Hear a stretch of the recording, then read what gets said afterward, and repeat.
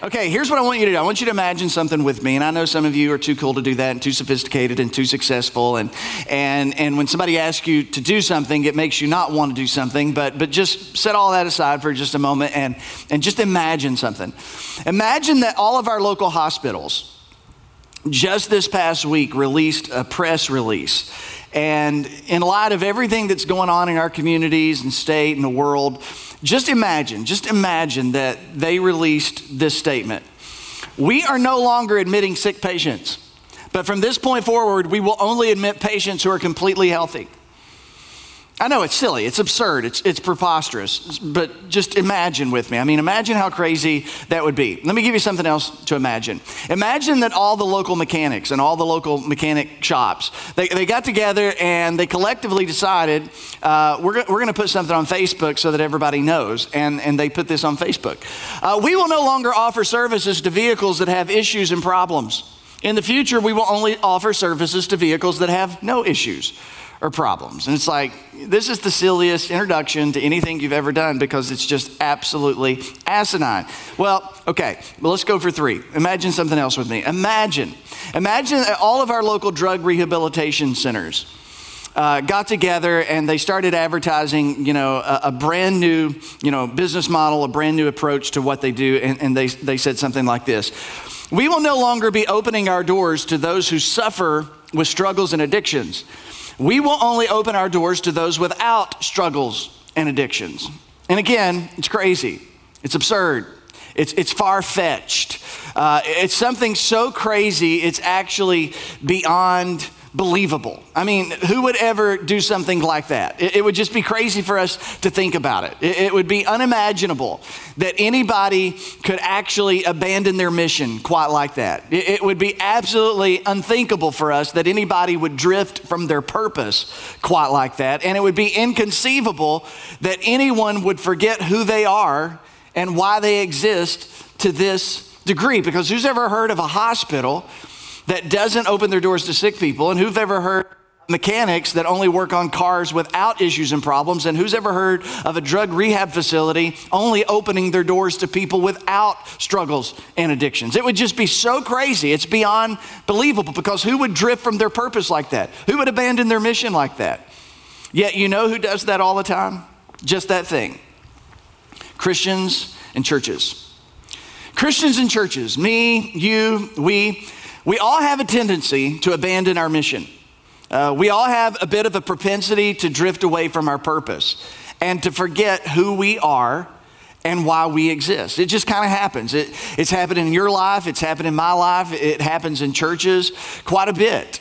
And such a thing that Christians and churches would drift from their mission or abandon their purpose or forget who they are and why they exist, such a thing should be inconceivable to us. It should be unthinkable. It should be unimaginable. It should be beyond believable that Christians could do such a thing, like that craziness about the hospital and the mechanics and the drug rehab facilities. Yet we know that this kind of thing happens all the time. And there's a cost to that. There's a consequence of that. Because when churches abandon their mission, drift from their purpose, and forget who they are and why they exist, the future of faith itself is put at risk. When we abandon, either individually or as a church collectively, whether this church, another church, all churches, some churches, when churches abandon their mission, drift from their purpose, and forget who they are and why they exist, the future of faith itself is put at risk. And if this is what's going on in America, if this is what's going on in communities throughout this state, perhaps this helps explain why the numbers of Christians walking away from the church and walking away from faith are in record numbers once again. If this is happening, perhaps that helps explain the dwindling numbers of Christians year after year after year after year after year in this nation. If this is what's going on, then maybe that helps explain why since March of 2020, a third, 33% of the American church has disappeared. They're not to be found. They're not attending a local church. They're not watching online. They're not engaged. But 30+%, a third of the American church has disappeared in the last 18 or so months. And maybe this helps explain it. The state of things, the state of our world, the state of our communities, the state of things is a painful reminder that whenever you or I or we as a church, whenever we step away from purpose, it's actually a step towards irrelevance. Whenever you step away from purpose, you are stepping towards irrelevance, because when you lose your purpose, you waste your influence and you forfeit your opportunity to make a difference. That's what happens every single time. It happens for individual Christians. It happens for couples who are Christians who forget, for families who forget, for churches that forget, that whenever we walk away from purpose, when we drift away from mission, we waste our influence and we forfeit the opportunity that we have to make a difference. And when you lose your purpose, and when a church loses its purpose, it's only a matter of time before we or that church loses its way. Because when you lose your purpose, eventually you will lose your way. And so it seems, I imagine, I don't know, I'm just an onlooker like everybody else, but I have my suspicions that this is what's going on in America, and this is what has been going on in America, that we have abandoned mission in so many churches. We have drifted from purpose in so many churches, and we have forgotten who we are and why we exist in so many churches. Somewhere along the way, we got sidetracked, we got distracted, we drifted away. But here's the thing, I got up today and I came here to tell you, I don't want that to happen here at the Creek Church. Not now, not ever. I don't want us ever to abandon our mission. I don't want us ever to drift from our purpose, and I don't want us ever to forget who we are or why we exist. I don't want us to forget it in London or Middlesbrough or Williamsburg or Somerset or anywhere in between. I don't want you to abandon your mission or drift from your purpose as an individual, as a follower of Jesus. And I don't want us to do it collectively as a church. I don't want that to happen.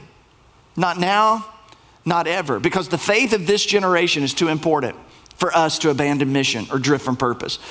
The faith of the next generation is too important for us to drift away from purpose. Now, if we get this right, though, as a church, and if we continue to get it right, because I think, sometimes we don't always get it right, but I think, God's really honored our efforts to try to get it right over the past decade and a half. But if we get this right, if we continue to get this right, two things are going to happen, and you can mark it down. Two things are going to happen. It won't be easy, and it will get messy. It won't be easy, and it will get messy. Because if we get this right, it may cost us. It may cost us some popularity. It may cost us some popularity with some other Christians in our community, some other Christians in our state, some other Christians in our world. It may cost us a little bit of our reputation. Our reputations may get dinged a little bit. We may get misrepresented. We may be misunderstood. And if we get this right, I have my suspicions, and I think I'm right. If we get this right, there's going to be some people, there'll be some Christians that will stand up and say, hey, you're doing it wrong.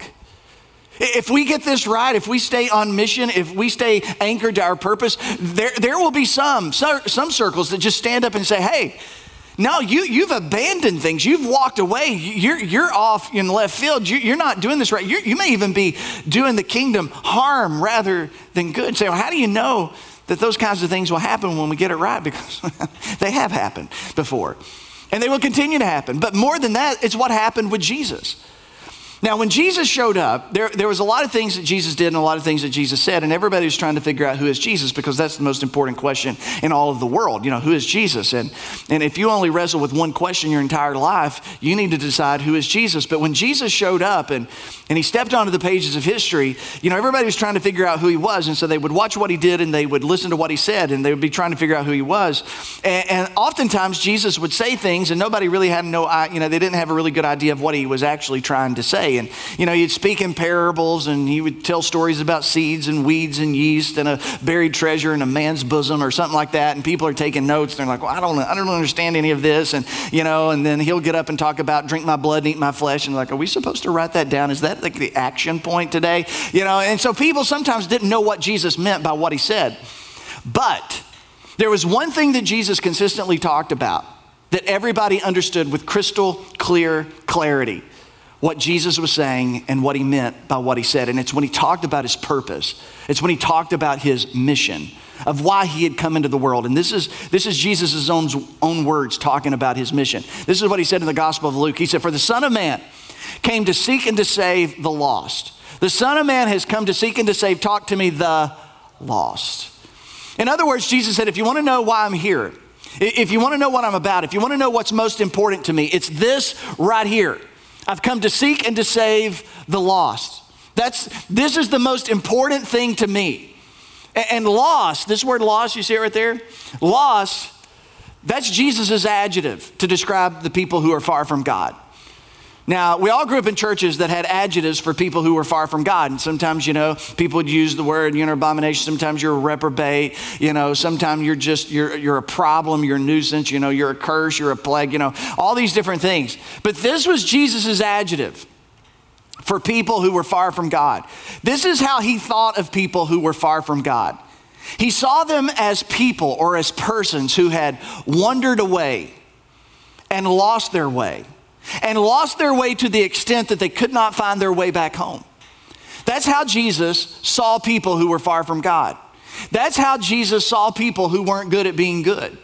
That's how Jesus saw people whose lives were a mess. He saw them as people who had wandered away, lost their way, and couldn't find their way back home. Jesus didn't call them enemies. Jesus didn't blame them for the problems that the world was enduring. He saw them as a ship that had lost its true north and was not able to navigate itself back to its home port. And Jesus didn't get angry with lost people, because who gets angry with lost things? Do you lose your phone and get angry at your phone?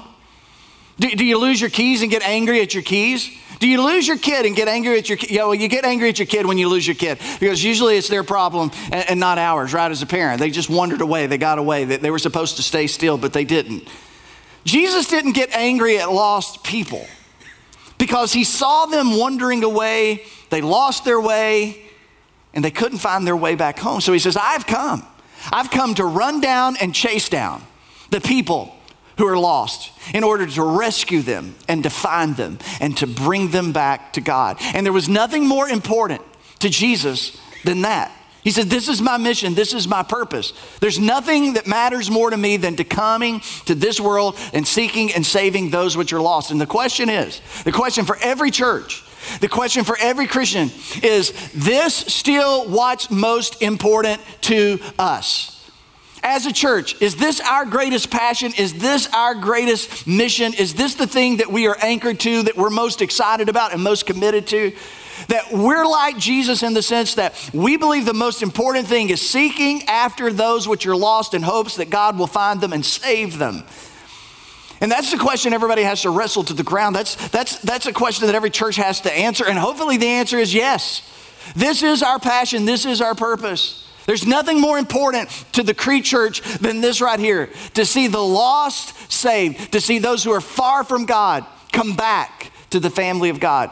A few years ago, my phone rang in the late night hours, early morning hours. And I'm telling you, when my phone rings at that time of night, that time of morning, nobody's ever calling to give me good news.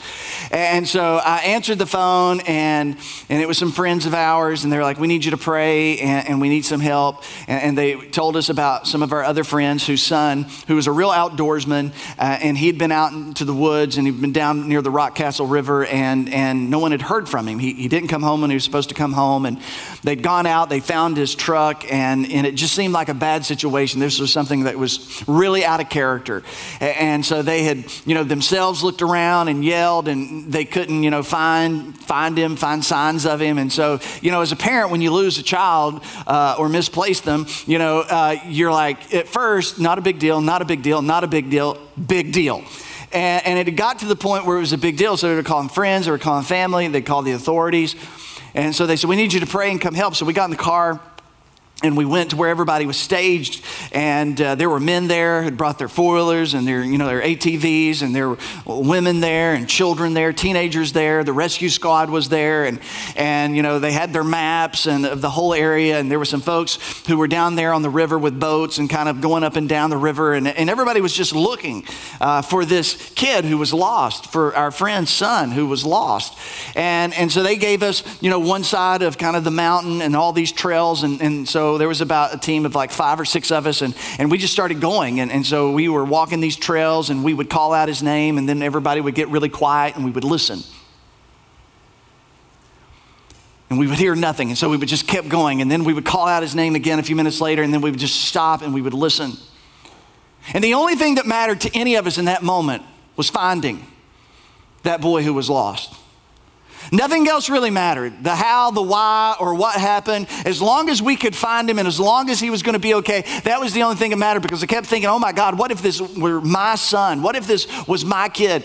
I would want people to take this as serious as they would take it if it was their own kid. And so we're out there and we're just walking and we're walking and we're walking and calling out his name and nothing and nothing and nothing. And it dawned on me, and I'll never forget it.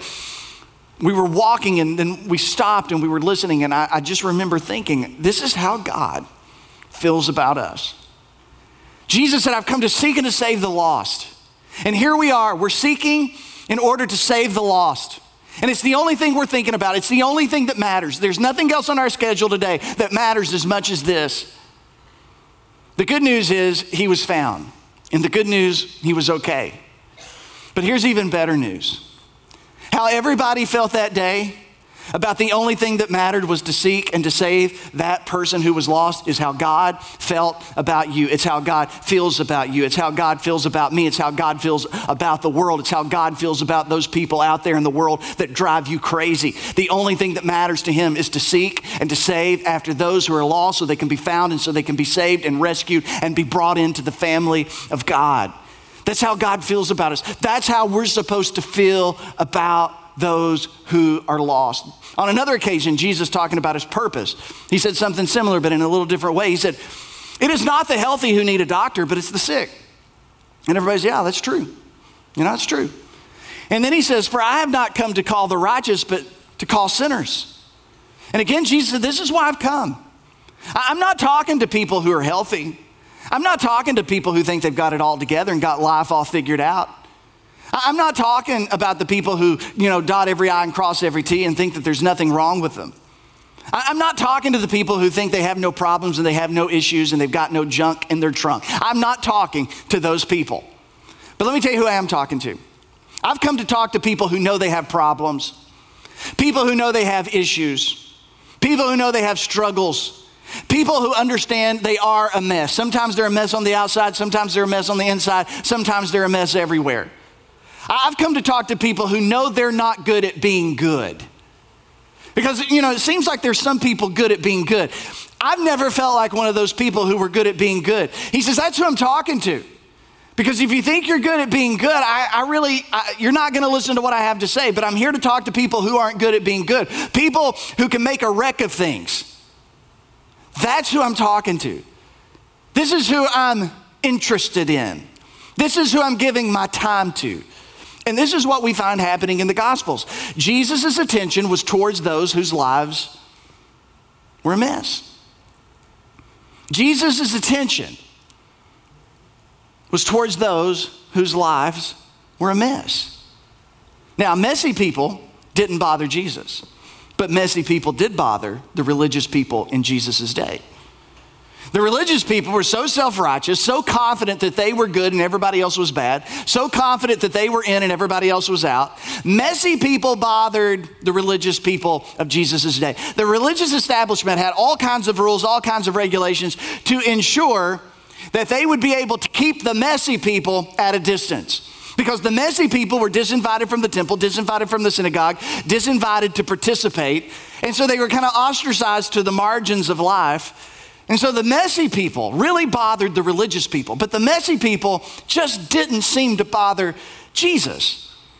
Religion in the first century, Jesus' religion, Judaism, which he practiced, seemingly had no room for messes.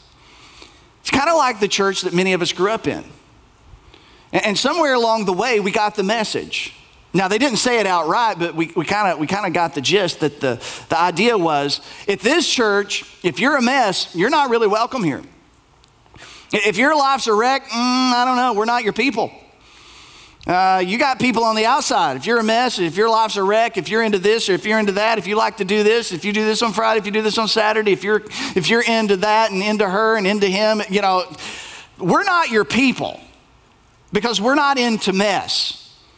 And so that was kind of the message that we heard. And so the message seemingly was one of, hey, if you want to be part of us, just go get cleaned up and then come back and be one of us.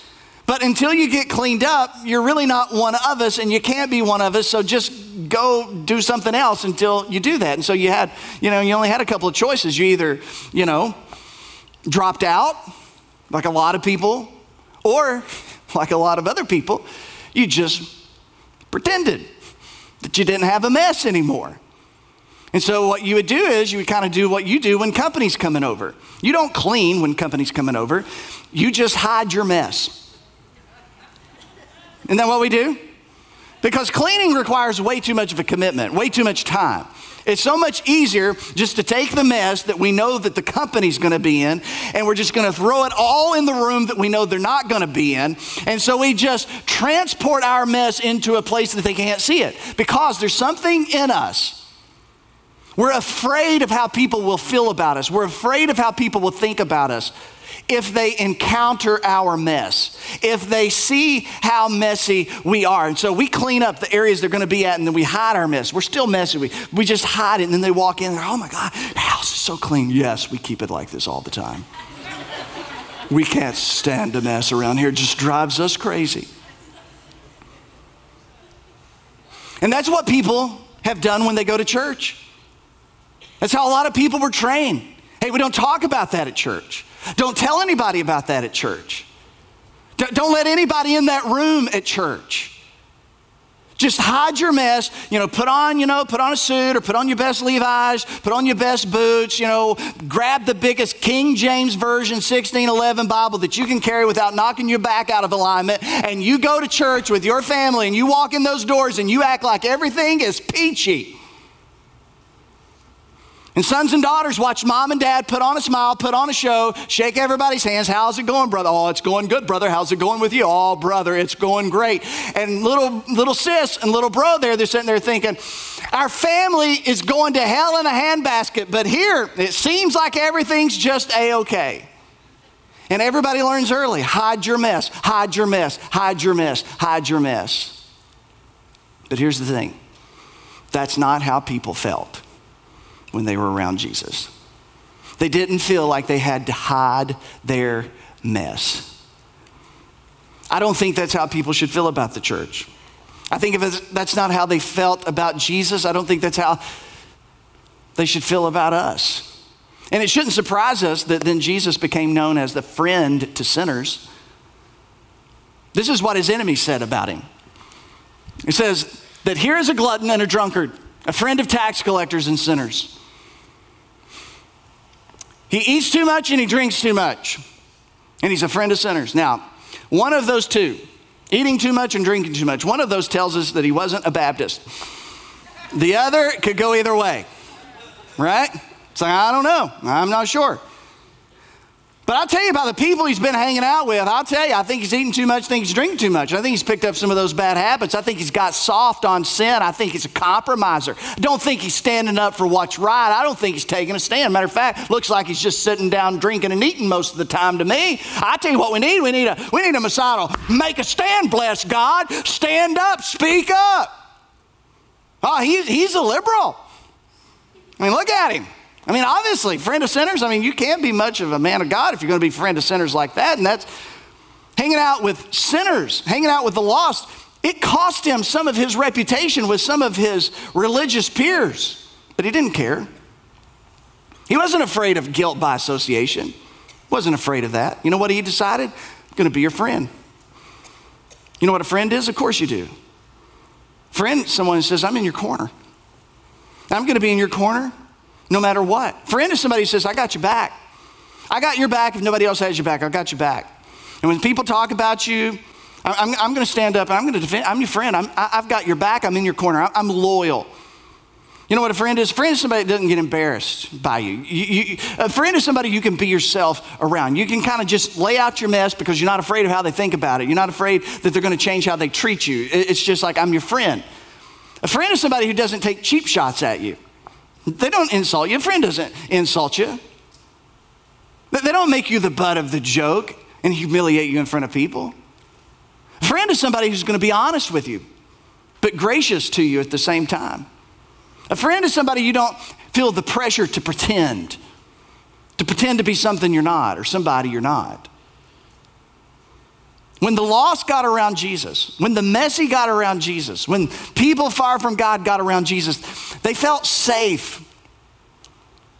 They felt safe. They knew he was going to be honest with them, but yet they knew that he was going to be gracious with them. They knew that Jesus didn't live the same way that they lived, and they knew that Jesus didn't really even see the world the same way they did, but they knew they were loved, and they knew they were respected, and they knew that he looked at them as individuals with dignity. And so they felt honest to talk to him without judgment or condemnation because he saw them differently. I mean, the scriptures, it tells us that he saw them. He says when he saw them as helpless and hopeless, as sheep without a shepherd. He saw them as sheep being sheep. That when sheep get left to themselves, they often become the victim of their own appetite and their own habits. So he saw them different. He didn't see them like the religious people saw them. He didn't feel about them the way that the self-righteous felt about them. It says that he had compassion on them. Their lifestyle, the way they were hurting themselves and hurting others, their choices, their decisions, it broke his heart. Didn't make him angry. He wasn't ticked. It broke his heart, and he had compassion on him because he understood. He was tempted in all points, even as we are, but yet he was without sin, but he understood. So he knows what it's like to be us. He knows what it's like to walk through the temptation. He knows what it's like to have the struggle. He knows what that's like. And he had compassion. They weren't afraid of him. They weren't afraid if they got close to Jesus, the sky was going to fall. Or that they were just going to, spontaneously combust. They felt worth when they were around Jesus. They felt respected. They felt loved. And when we see Jesus' interaction with sinners and the lost and those who are far from God and those who are sick and in need of a doctor, we learn something. That God's heart, it leans towards the lost. God's heart leans towards the lost. Does ours? Does yours? To say it another way, God's heart, it leans towards those whose lives are a mess. No wonder we read. So often when Jesus was teaching, it was the tax collectors and the sinners who wanted to sit up close and listen to Jesus. Can you imagine? I mean, I don't know. I know some of you, I don't, maybe tax collectors and sinners are occupying up here this morning. But I know in a lot of churches that I grew up in and encountered earlier in my life, it's like, there's just a lot of people who just thought, no, I don't even guess I go to church. I don't even think I should listen. I'm kind of not, that's not my people and I'm not good at it. And, if I go, I'm trying to be something I'm not. And there was all that kind of thought. But the worst of the worst wanted to be right up close to hear what Jesus said. And one day Jesus looks up and he looks into the crowd and he sees lostness. He sees a bunch of people who can't find their way back home. He sees people far from God. And so he gives an invitation. An invitation that would be an alternative to religion. It would be an alternative way to think of God and to see God. And so he looks out at the mess and he speaks words that the world has never gotten over. And he says, "Come to me, all of you who are weary and burdened." Listen to who he's talking to. The weary and the burdened. Those of you who feel crushed and bruised and beat up by religion. Listen to me, I'm talking to you. He's not talking to people who've got it all together. He's not talking to the strong, not talking to the rule keeper. He says, those of you who are weary and burdened, those of you who feel crushed under the weight of religion, you feel bruised and disappointed by religion. You've been chewed up and spit out by religion. You've been told by religious people that God has no interest in you, that God doesn't love you, that God could never accept you, that God doesn't have a place at his table or in his family for people like you. I'm talking to you, Jesus would say. For those of you who go around and you feel like a perpetual failure because you just can't keep all those rules. I mean, they had 613 commandments to keep. I mean, bless God, we struggle with 10. Give us 603 more? Are you kidding me? And they're walking around and they always feel like, I'm coming short, I'm not good at this. And they're frustrated and they're exhausted and they're tired of pretending to be better than what they are, because if they let everybody know how they really are, then they're not going to be welcome anymore. So they're always pretending and they're always keeping secrets and they're always hiding the mess in the room where the company's not going to be. They're always playing games with God, trying to get God on their side, trying to get God to bless them and give them favor. They screw up on Friday night. So what do on Saturday? Okay, I'm just going to be really good today. And I'll tell you where I'm going to be at on Sunday morning. I'm going to be on the front row Sunday morning at church, because Friday night, didn't mean that for that to happen, but it happened. And I'm going to be at the church and I'm going to get there early. God, that's how much I love you. I'm going to get there early. All right, some of those sinners, they don't get there till 18 minutes into the service. But I'll tell you, I'm a sinner, but I'll be there early. And I get there and it's like, hey, God, you see me? You see me? I'm here. I'm making up for all of that. And we play these games with God. God, would you please? I promise. I'll never do it again. Just don't smote me. Don't smote my family. Don't take away my job. Don't take away my money. Don't give anybody cancer. God, I just pray I'll never do it again. He said, are you tired of all of that? Playing those games. Trying to figure out, what do I wear? What do I eat? What do I drink? All that stuff. He says, are you tired of the uncertainty about where you and God stand with each other? Am I in? Am I out? Am I on the list or am I off the list? He says, are you just tired of that kind of stuff? He said, come to me, all of you who are weary and burdened by all of that stuff, and I will give you rest. Here's a word. If following Jesus doesn't feel like rest, we aren't doing it right. Jesus said, come to me and I'll give you rest. He's not inviting us to keep rules or observe rituals or protect traditions. He's inviting us to himself. He's inviting us to a relationship. He's inviting us to grace that gives us freedom. He's inviting us to a love that abolishes fear, truth that brings us hope. And he says, take my yoke upon you and learn from me. Yoke was another way of saying law. Jesus, take my law, take my teaching upon you. And Jesus took all 613 commandments that the Jewish people had laid on the backs of the Jewish people, and he says, I'm going to give you one. And it's a new commandment. I want you to go love each other the way that I love you, the way that I'm going to prove my love for you, the way I'm going to demonstrate my love for you when I give my life for you. I want you to love one another the way that I have loved you, because here's the thing. If you love other people the way that I am prepared to love you, you don't have to memorize all the other stuff. All the other stuff will fall into place. So learn from me. Learn how to love from me. Watch how I am. Pay attention to how I talk about these people, how I talk to groups. Listen to my tone. Listen to my ideas. Watch my interactions. Learn from me, because I am gentle. I'm not abrasive. I'm not a jerk. I'm not a self-righteous prude. I'm not passive aggressive with my self-righteousness. I'm gentle. I'm gentle and I'm humble. I'm not looking down on you. I am looking at you eye to eye. I'm in it with you. So learn from me. For my yoke, it is easy, and my burden is light. What I'm going to give you is not a burden. What I'm going to give you, it's not heavy. It's not exhausting. It's not uncertain. It's better.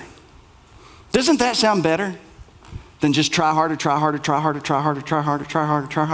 promise I'm going to try harder. God, I promise I'm going to try harder. Oh my Lord. I wonder if he just ever says, shut up. Have you not listened to anything? Does that not sound better than work harder, be holier? Am I holier today than I was yesterday? Am I more righteous today? Did I get more right today than I got yesterday? You know, am I clean? Am I really clean? Or am I spotless today? I don't know. Doesn't it feel better than getting caught up in those guilt, shame cycles? It's like, okay, God, I'm going to do better. And then you try to do better and don't. Then you feel guilty and shameful because you didn't. And then you kind of feel like you need to recommit, and you do. God, I'm going to do better, but then you don't. And it's just like, oh my gosh, it just doesn't stop. He says, would you come to me? It doesn't have to be that way. I'm not inviting you to that kind of system. I'm not inviting you to that kind of life. I'm inviting you to rest your soul, so that you know me and you are good, that you know you are loved, you are received, not because of who you are or what you've done, but because of who I am and what I am doing for you. Rest in that. And that was Jesus' invitation to the people that religion had chewed up and spit out. Come to me. And all through the Gospels, we find a Jesus who is moving towards people's mess. And then he looks at them and says, come to me. I've shortened the distance. Just turn to me. And give up this other way of doing it, because it's killing you. And it's extinguishing your faith. Jesus moved towards the mess so he could get in the mess with us. We find it happening with a leper in Matthew chapter 8. And lepers were unclean by Jewish law. They weren't allowed to come near people. They weren't allowed to come to the temple. They weren't allowed to be around religious leaders. But we find this leper, when he sees Jesus coming, he felt the freedom to run towards him. A man who was caught in a system that said, stay away, stay away, stay away. A man who had been raised in a system that says, you're not welcome here, you're not welcome here, you're not welcome here. You're unclean, you're unholy, you're unloved, stay away. But when Jesus came, there was something about Jesus. He felt the freedom and he ran to Jesus. And what does Jesus do? Jesus reaches into this man's life who had been forgotten and neglected and shunned, who had been disinvited. And he does the unthinkable. He touches him. And Jesus ran the risk of being called unclean himself, because to touch a leper was to be called unclean. You would be made unclean by touching a leper, but Jesus risked being called unclean so that this man would not feel unloved. There was a centurion servant, same chapter, a Roman soldier, part of the Roman Empire, part of the occupying oppressor. A man that when Jewish people would see him, they would think to themselves, this is the problem. This is the cause of our problem in our country. Our country would be so much better. Our world would be so much better. My life would be so much better. There'd be less suffering, less death if it weren't for people like you. If we could just cleanse our land from people like you, we would all be better.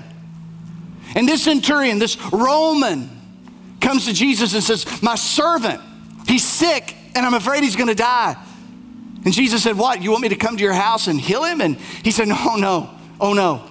I'm not even worthy for you to step into my house. But Jesus, if you would just say the word out loud, I believe that he would be healed. And Jesus takes a step back and he looks at the people that day in the crowd and he says, I have not found faith like this, not in all of the house of Israel. And he said, one day, they will come from the north and the south and the east and the west. And people like this man will sit down with Abraham, Isaac, and Jacob in the kingdom of God. And everybody who heard Jesus knew exactly what he meant, and it was nothing short of revolutionary, that a Gentile, a Roman, a Gentile dog who was outside of this covenant of promise that God had made with Israel, this Gentile that was not allowed to be around Jewish people, Jesus said, look for him one day in the kingdom of God. And it took everyone's breath away. There was tax collectors, the scum of the earth, traitors, disowned by family, faith, and their nation. The rabbis taught there's no hope for these people. They're definitely hellbound in our vernacular. If anybody's going to hell, tax collectors are going to hell. You don't touch them, you don't talk to them, and if you do make a promise to them, you don't even have to keep it because they're less than human. They've sided with the Romans. They're part of the problem. And because they didn't measure up to the norms of culture and community, they were ostracized to the margins. And Jesus walks up to one day a tax collector by the name of Matthew in front of everybody. Knowing how everybody felt about him, he looked at him and says, follow me. And I imagine Matthew thought to himself, me? Do you know me? Do you know what I do? Do you know who I am? And Jesus says, follow me. And Matthew followed Jesus. One day there was a woman At a well. There's just story after story. Jesus, the friend of sinners, seeking and saving the lost. One day Jesus is going to Galilee and he looks at his guys and says, hey, I want to go through Samaria. And they're like, I think you misspoke, Jesus, because good Jews don't go through Samaria. We hate those people, remember? And he's like, no, we're going through Samaria. There was a long history of prejudice and hatred between the Jewish people and the Samaritans that went back hundreds of years. If you were a Jewish person and you were unclean if you even touched something that a Samaritan had touched. But here's Jesus seeking and saving the lost, moving towards a mess. He goes to a well at high noon. At this well, there's a woman. She's not supposed to be there. She should have been there earlier that morning in the cool of the day, but because of her story and because of her history and because of her lifestyle, she avoids the crowd. She's tired of the whispers and the judgment and the condemnation, so she goes there so she can be alone. And Jesus breaks all the rules and he talks to her. Jewish men didn't talk to women, especially Samaritan women. And he said, would you get me a drink of water? And she goes, you don't even have a cup. You don't even have a bucket. Where are you going to drink from? And he said, I'll use yours. You're willing to drink from my cup? Sure. Can I have a drink of water? And she's never had anybody talk to her this way before. She's never had anybody look at her this way before. She's never felt such dignity and respect in years. And they begin to talk, and Jesus says, would you like to have water? Water that will satisfy every longing of your soul. Water that if you drink, you'll never be thirsty again. Would you like to have water like that? And she goes, I would love to have water like that. He said, well, go get your husband and bring him back. She goes, oh, I don't have a husband. He said, that's right. You've had 5 of them, and the one you're with now is not your husband. And Jesus reaches into the most painful, shameful part of her life. And she goes, how in the world did you know this? I've heard that the Christ is on his way. And Jesus looks at her and says, I am he. And she runs back to the village saying, come meet a man who told me everything about me, who knew everything about me, but loved me anyway. We're a woman caught in the act of adultery, and they throw her down at the feet of Jesus, and everybody's got a stone. They said, Jesus, should we stone her? That's what the law of Moses says. And Jesus said, I think, the person among you without sin should cast the first stone. And the irony was there was only one person in that crowd that day without sin, and he was the only one without a stone, and that was Jesus. And eventually they all throw down their stones and they walk away, and Jesus looks at that woman who's embarrassed and shaken to her core and fearful of her life, been exploited in this moment to make a religious point. And he says, where are your accusers? She said, no man, Lord. And he said, neither do I condemn you. So just go and sin no more. Or this last one, a thief on the cross, who looks over at Jesus, who's suffering the sentence of the crime that he committed.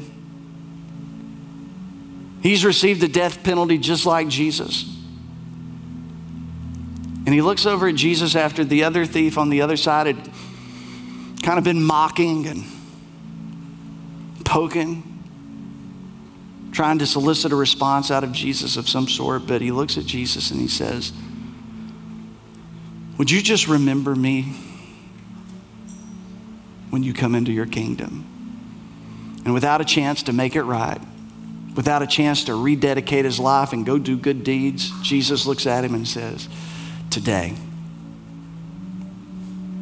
you are going to be with me in paradise.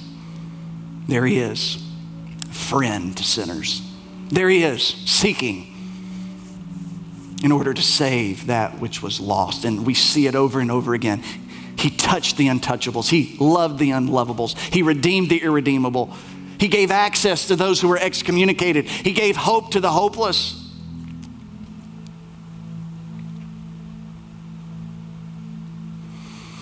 In Matthew, this is where we'll end it today, and this is where we'll pick it up next week. Matthew, he looks back on that invitation of come to me, all of you who are weary and heavy laden, and it made him think of something.